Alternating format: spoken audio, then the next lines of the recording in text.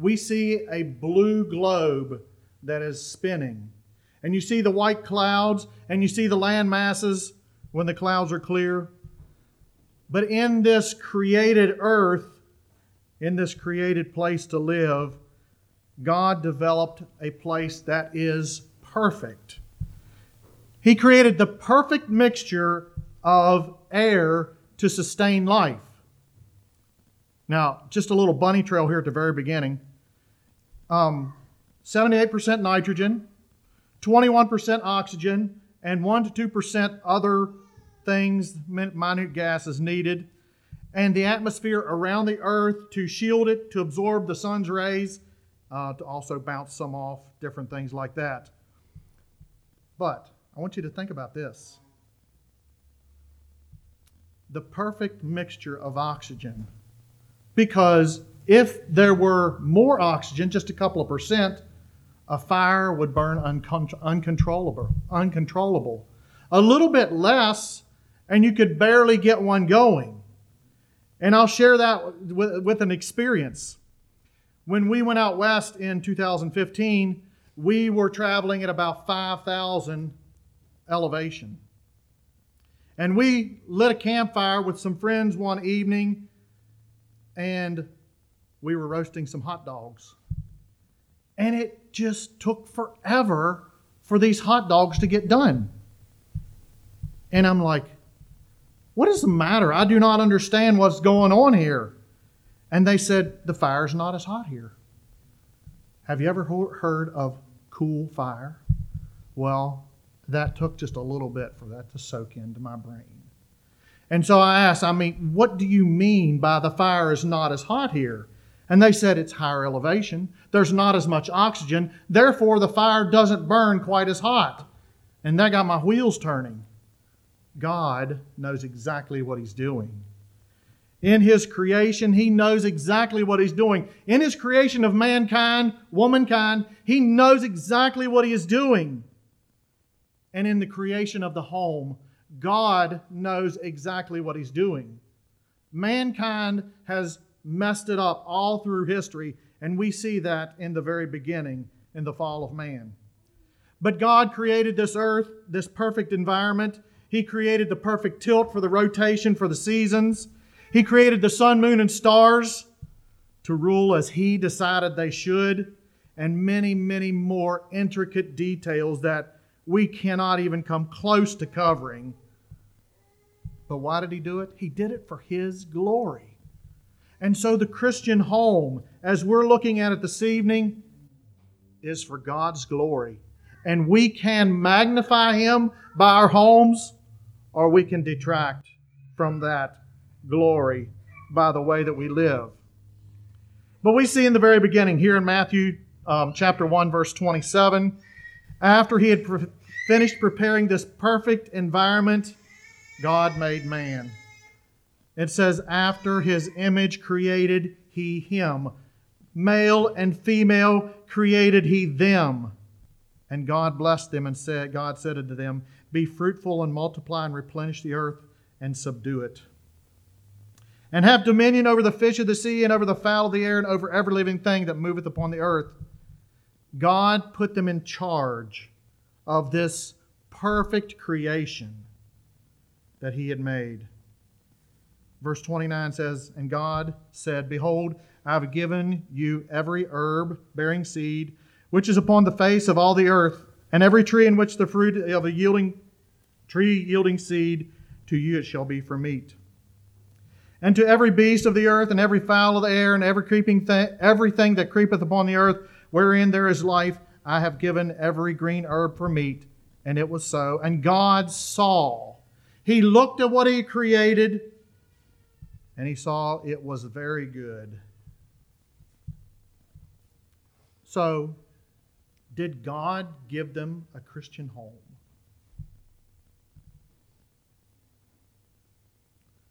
We know that God gave them a place to dwell. We know that God gave them a place where they could fellowship together, where they could live together and love together, where they could worship Him. But did He build them a house? Where did they live?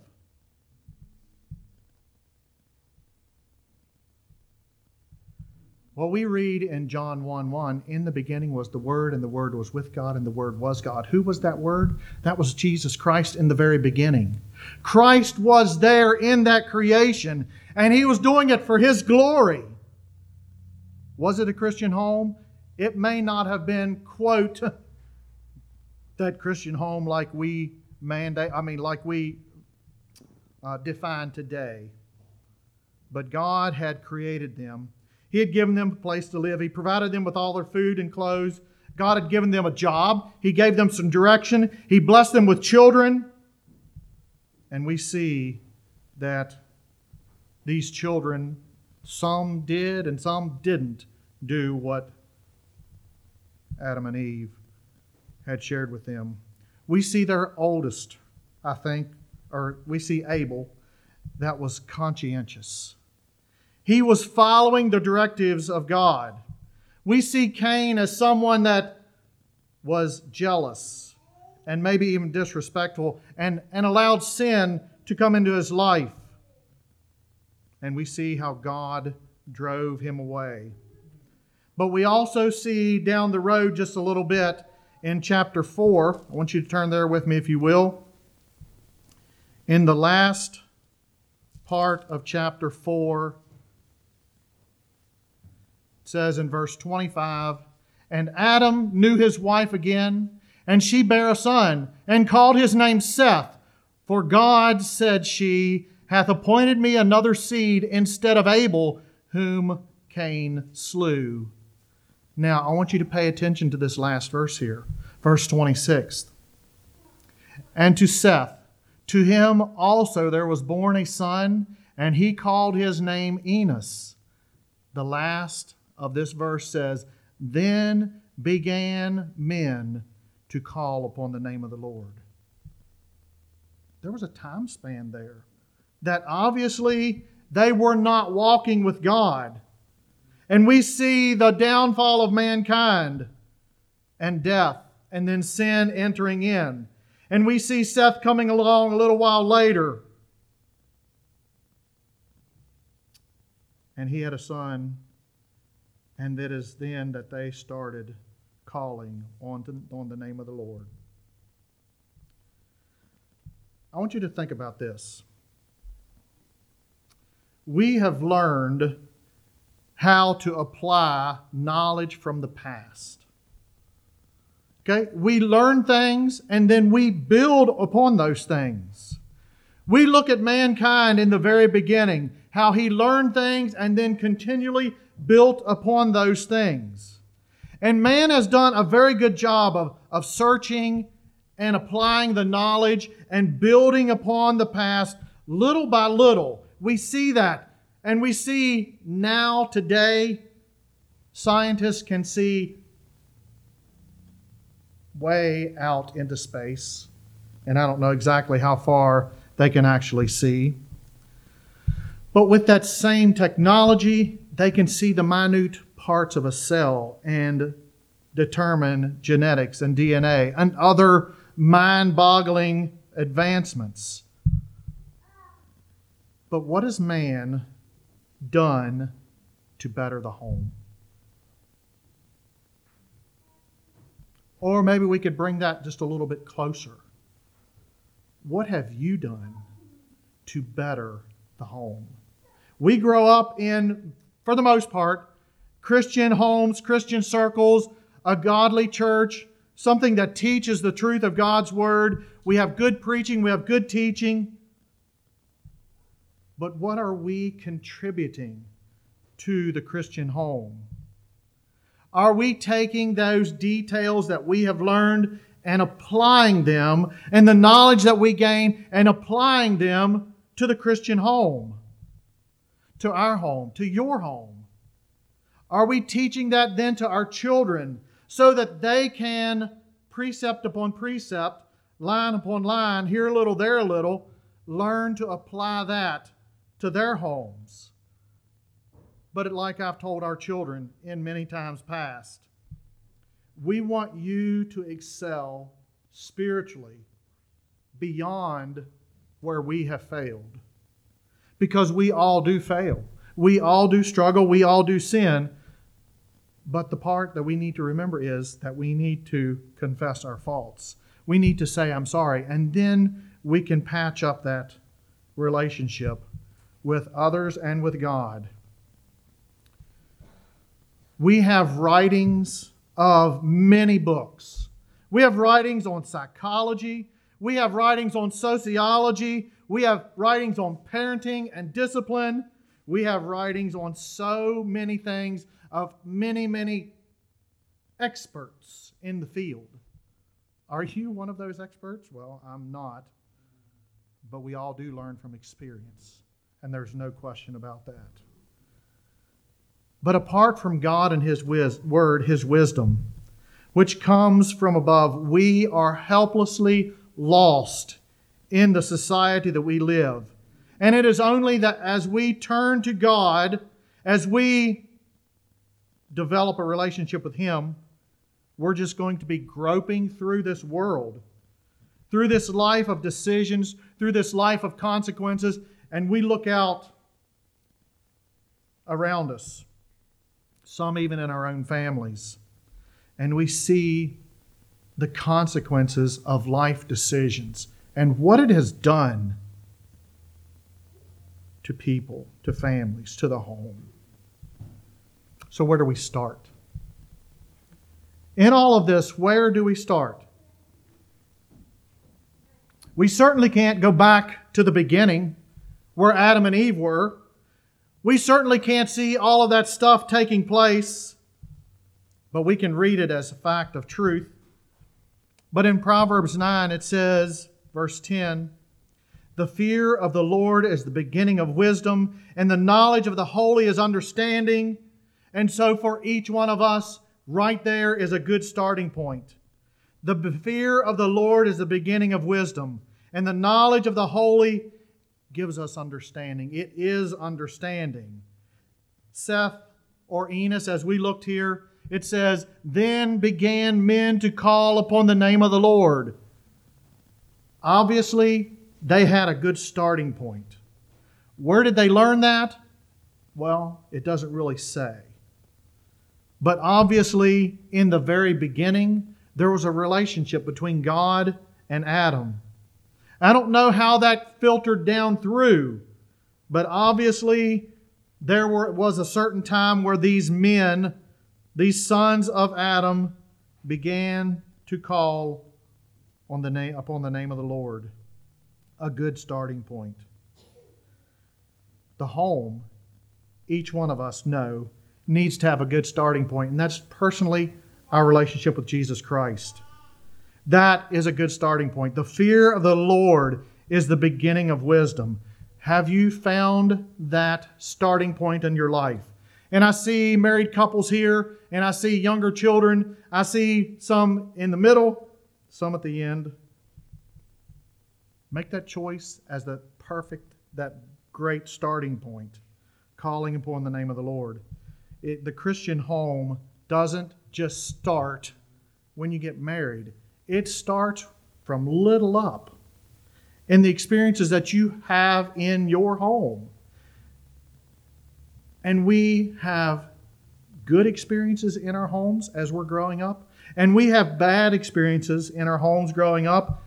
And those experiences that we have, we count them as normal until we see something better. Or maybe even worse. We see those as normal.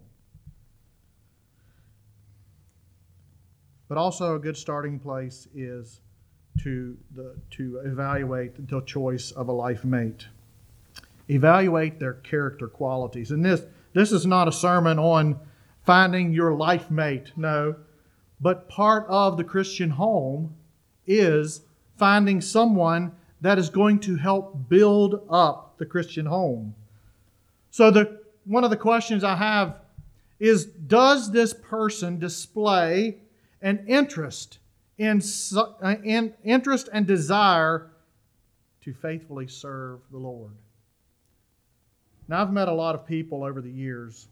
Some people are intent and intense. Some people are nonchalant. Some people do not care. And then there are a lot of people all the way in between that. But as we observe others, we can see lots of things about their lives. Are they seeking to perfect the fruits of the Spirit? We see in Scripture, it tells us these fruits of the Spirit that Christians are supposed to continue to perfect. Are they seeking to perfect the fruits of the Spirit? Are they willing to sacrifice their time or wants to meet the needs of someone else? And as I studied for this message just a bit, I thought about the attributes of a Christian marriage partner, and what stood out to me was that God wants all of us, men and women, to come together at that good starting point, that fear of the Lord. He wants us all there first, be established in our faith. He wants people that are devoted to His service. Ephesians 5, verse 1 says, "Be ye therefore followers of God as dear children." Are they following God? Are they seeking Him out? Are these fruits being perfected? Are you seeing growth and maturity? Are you seeing someone that you know will be beneficial to you and your family? Someone that can love and respect, but also can submit. Ephesians 5:9 says, "For the fruit of the Spirit is in all goodness and righteousness and truth." Do we see good fruits coming out of others? Are we actually living those good fruits in our lives? Ephesians 5:21, "Submitting yourselves one to another in the fear of God." Can you, like I said, can you see an attitude of submission not only to God first, but also to others? I want you to turn with me then to Philippians, a number of verses there. Philippians chapter 2. Philippians chapter 2, starting at verse 1. "If there be any consolation in Christ, if any comfort of love, if any fellowship of the Spirit, if any bowels and mercies, fulfill ye my joy, that ye be like-minded, having the same love, being of one accord, of one mind. Let nothing be done through strife or vainglory, but in lowliness of mind let each esteem other better than themselves. Look not every man to his own things, but every man also on the things of others." You know, my father-in-law has shared many times that if we would just practice the golden rule, there would be so many problems solved in all of life. But as we look at these verses right here in Philippians, if we could put to practice these verses in ourselves personally, in our homes, and in our relationships, it would solve a tremendous amount of problems. But we need to practice them ourselves personally. But as we make evaluation of others, we need to, and I say this very, very adamantly, we need to make sure that we take stock of our own lives. We need to be looking in the mirror and evaluating ourselves with a holy God. And are we doing the things that we are expecting of others? Because we all know that it's easy to talk the talk, but it's a little bit harder to walk the walk. Are we practicing these things in life? We know that marriage is ordained of God. Back in Genesis chapter 2, we see God making man. And we see in verse 18, I'm going to read a couple of verses there, and then we're going to be back in Ephesians. It says, "And the Lord God said, It is not good that man should be alone. I will make him an helpmeet for him. And Adam gave names to all the cattle." This is verse 20, skipping verse 19. "Adam gave names to all cattle and to the fowl of the air and to every beast of the field. But for Adam there was not found an helpmeet for him. And the Lord God caused a deep sleep to fall upon Adam, and he slept. And he took one of his ribs and closed up the flesh thereof, instead thereof. And the rib which the Lord God had taken from man made he a woman, and brought her unto the man. And Adam said, This is now bone of my bones, and flesh of my flesh. She shall be called woman, because she was taken out of man. Therefore shall a man leave his father and mother, and cleave unto his wife, and they shall be one flesh. So in the beginning, God created those two beings. He brought them together, and this marriage was ordained. And this man was supposed to leave and cleave. And as I shared in another message, it's like bringing two colors of clay, modeling clay together. And that cleaving means to weld or to mesh together. And if you were to have a figure of a man in blue clay and a figure of a woman in red or pink clay, and you were to bring those two pieces of clay together and mash them into one, because it says one flesh, you would never be able to separate those two types of clay ever again. You could get most of it out, you could get most of it separated, but it is mashed together, it is molded together, it is one. Therefore shall a man leave his father and mother, and shall cleave unto his wife, and they shall be one flesh. Over in Ephesians, God gave us some directives as men and women. Ephesians chapter 22. These are very familiar verses, not looking down on women at all. But it says, Wives, submit yourselves unto your own husbands as unto the Lord. As unto the Lord. For the husband is the head of the wife, even as Christ is the head of the church, and he is the Savior of the body. Therefore, as the church is subject unto Christ, so let wives be to their own husbands in everything. And then it gives some instruction for men. Husbands, love your wives, even as Christ also loved the church and gave himself for it, that he might sanctify and cleanse it with the washing of the water of the Word. I love that verse. That verse jumped out at me, I don't know how many years ago, but that verse 26 jumped out at me as a husband and a father,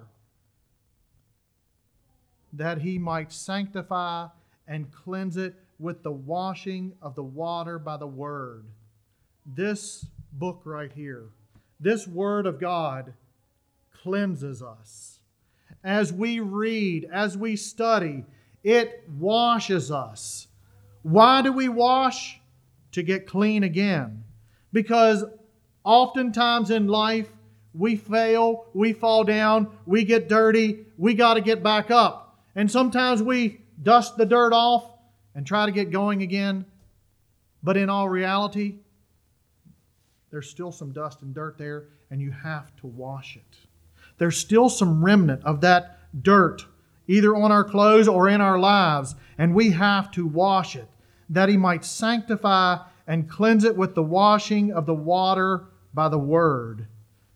Why? Verse 27, that he might present it to himself a glorious church, not having spot or wrinkle or any such thing, but that it should be holy and without blemish. Picture that wedding day. I can just imagine a bride getting up and going over to the hamper and pulling her wedding dress out of that hamper, and it's all wrinkled and smelly and, but it's just a wedding day. And she puts that thing on, and it might have a spot on it, but she can dust it off. But the wrinkles, they're still there. And some of the other things, smudges and the smell, it's still there. Now, wouldn't that be a lovely wedding dress? Far, far from it. We know in our own small minds that we would never consider doing something like that. But this washing, this sanctifying, is that he might present it to himself a glorious church. And so, do I have spots? Do I have wrinkles? Do I have a smell about me? or any such thing, that it should be holy and without blemish. So ought men to love their wives as their own bodies. He that loveth his wife loveth himself. Men, I know that none of us would ever want to take that wedding garment and smear that garment. And I know that many of us would not want to wear an old raggedy suit or anything to our own wedding. But it says, so ought men to love their wives as their own bodies. He that loveth his wife loveth himself. Verse 30 says, for we are members of his body and of his flesh and of his bones. For this cause shall a man leave his father and mother, and shall be joined unto his wife, and they two shall be one flesh, as we read about earlier in the creation. And verse 32 says, this is a great mystery, but I speak concerning Christ and the church. Something that is eternal. A love that is unconditional. And yet we, finite men and women, need to meet a certain amount of conditions. We need to come to the foot of the cross. We need to begin our journey of faith.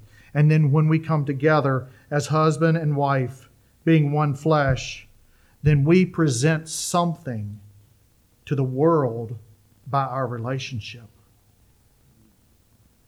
This is a great mystery, but I speak concerning Christ and the church. Nevertheless, let every one of you in particular so love his wife, even as himself, and the wife see that she reverence her husband. Love, serve, and cherish. Isn't that what we're all supposed to do? Love, serve, and cherish. So those of you that are married, is that where you want to be? Do you want to love, serve, and cherish, or do you want them to love, serve, and cherish you? Well, I think it's kind of twofold. But it takes work. We build upon the knowledge of the past. But what are we building? That is my question. What am I building? And unless we are willing to follow what the Bible teaches, again, we cannot expect someone else to do more than what we are willing to do.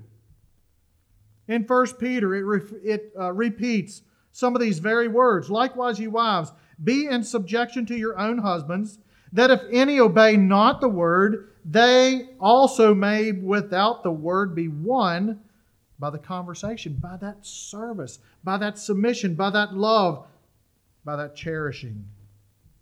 While they behold your chaste conversation, while they observe you living out the gospel, and loving them and serving them and cherishing them, that they may be one. And that goes both ways. Verse 3, whose adorning let it not be that outward adorning, or plaiting of the hair, or of the wearing of gold, or of putting on the apparel, but let it be the hidden man of the heart, in that which is not corruptible, even the ornament of a meek and quiet spirit, which is in the sight of God a great price.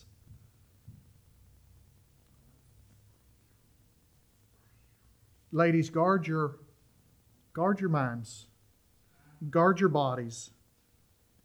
Men, share with your wives so that they know what you mean to them and that you want to guard what you consider them as their bride, your bride, to be only for yourself. And then teach your daughters the same. Let it be the hidden man of the heart. Not the outward display, not the attraction to see, look at me, but let it be the hidden man of the heart, and even the ornament of a meek and quiet spirit, which is in the sight of God of great price. Now, I want to say this as well. Ladies, we need your input. There's no question about it. We need your input in our lives because you see a perspective from a feminine point of view that many of us as men cannot see. And so we need your perspective. We need your thoughts. But we also need you to give us that certain amount of respect and honor because, that's just the way God created us. It says, "For after this manner, in the old time, the holy women also who trusted in God adorned themselves, being in subjection unto their own husbands, even as Sarah obeyed Abraham, calling him Lord, little l, whose daughters ye are, as long as ye do well, and are not afraid with any amazement." I'm not giving you a new command for you to go home and call your husband Lord. No, that's not what I'm saying, and I don't think that's what the Word of God is saying. I think it is saying love, honor, cherish. Love, serve, and cherish. Follow God's proper order of headship, because that's what God designed. And when we do it God's way, we are on the winning team. But in verse 7, "Likewise, ye husbands, dwell with them according to knowledge." Here we go to that word again, knowledge. We gain knowledge, we add to that knowledge, we grow and grow and grow it. But are we doing that in our homes? "Dwell with them according to knowledge, giving honor." There's the word again. "Giving honor unto the wife, as unto the weaker vessel, and as being heirs together of the grace of life, that your prayers be not hindered." That verse also jumped out at me a number of years ago. "Giving honor unto the wife, as unto the weaker vessel, and being heirs together of the grace of life, that your prayers be not hindered." Is God hearing your prayer? I think He will, as we follow what He teaches here. And He's telling us, dwell with them according to knowledge, giving honor, loving them, serving them, cherishing them. When we take our proper roles as husband and wife, we, in essence, proclaim the truth of God's Word. And God says in His Word that it's going to work. So my question or my thought is this. My question is your marriage working? I'm sure that there'll be bumps along the way. There's going to be things that you're going to have to work out. There's no question about that. So if our marriage is not working, then sometime, somewhere, one of us is going to have to take a look and see what needs to be done. And it's often easy to look around and say, well, they did this and this and this and this. But again, let's look at the mirror. Let's look at the mirror of God's Word and His truth. And let's look at the things that God is showing me in my life that I need to change. Are we willing to make those changes, those sacrifices? Are we willing to take that step? Are we willing to go out on a limb? And how can we say, Lord, give us Christian homes, if we're not willing to put forth that effort ourselves personally? If you were to show up to your job on Monday and you were to take some of your tools and just throw them here and throw them there, if you were to talk bad to your employees or co-workers, if you would just neglect and not even share, not even communicate, pretty soon our jobs would go quickly down the tubes. Are we communicating in our marriage? Are we communicating with our wives? Are we communicating with our children? We build upon the knowledge of the past, and we build upon the knowledge that has been passed on to us. Are we making our home a better place where our children, our wives, our husbands, and those that come after can succeed spiritually? Every once in a while, driving down the road, you'll see a sign.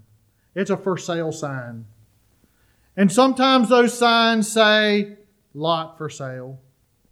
Sometimes they'll say house for sale. And sometimes you'll see one that says home for sale.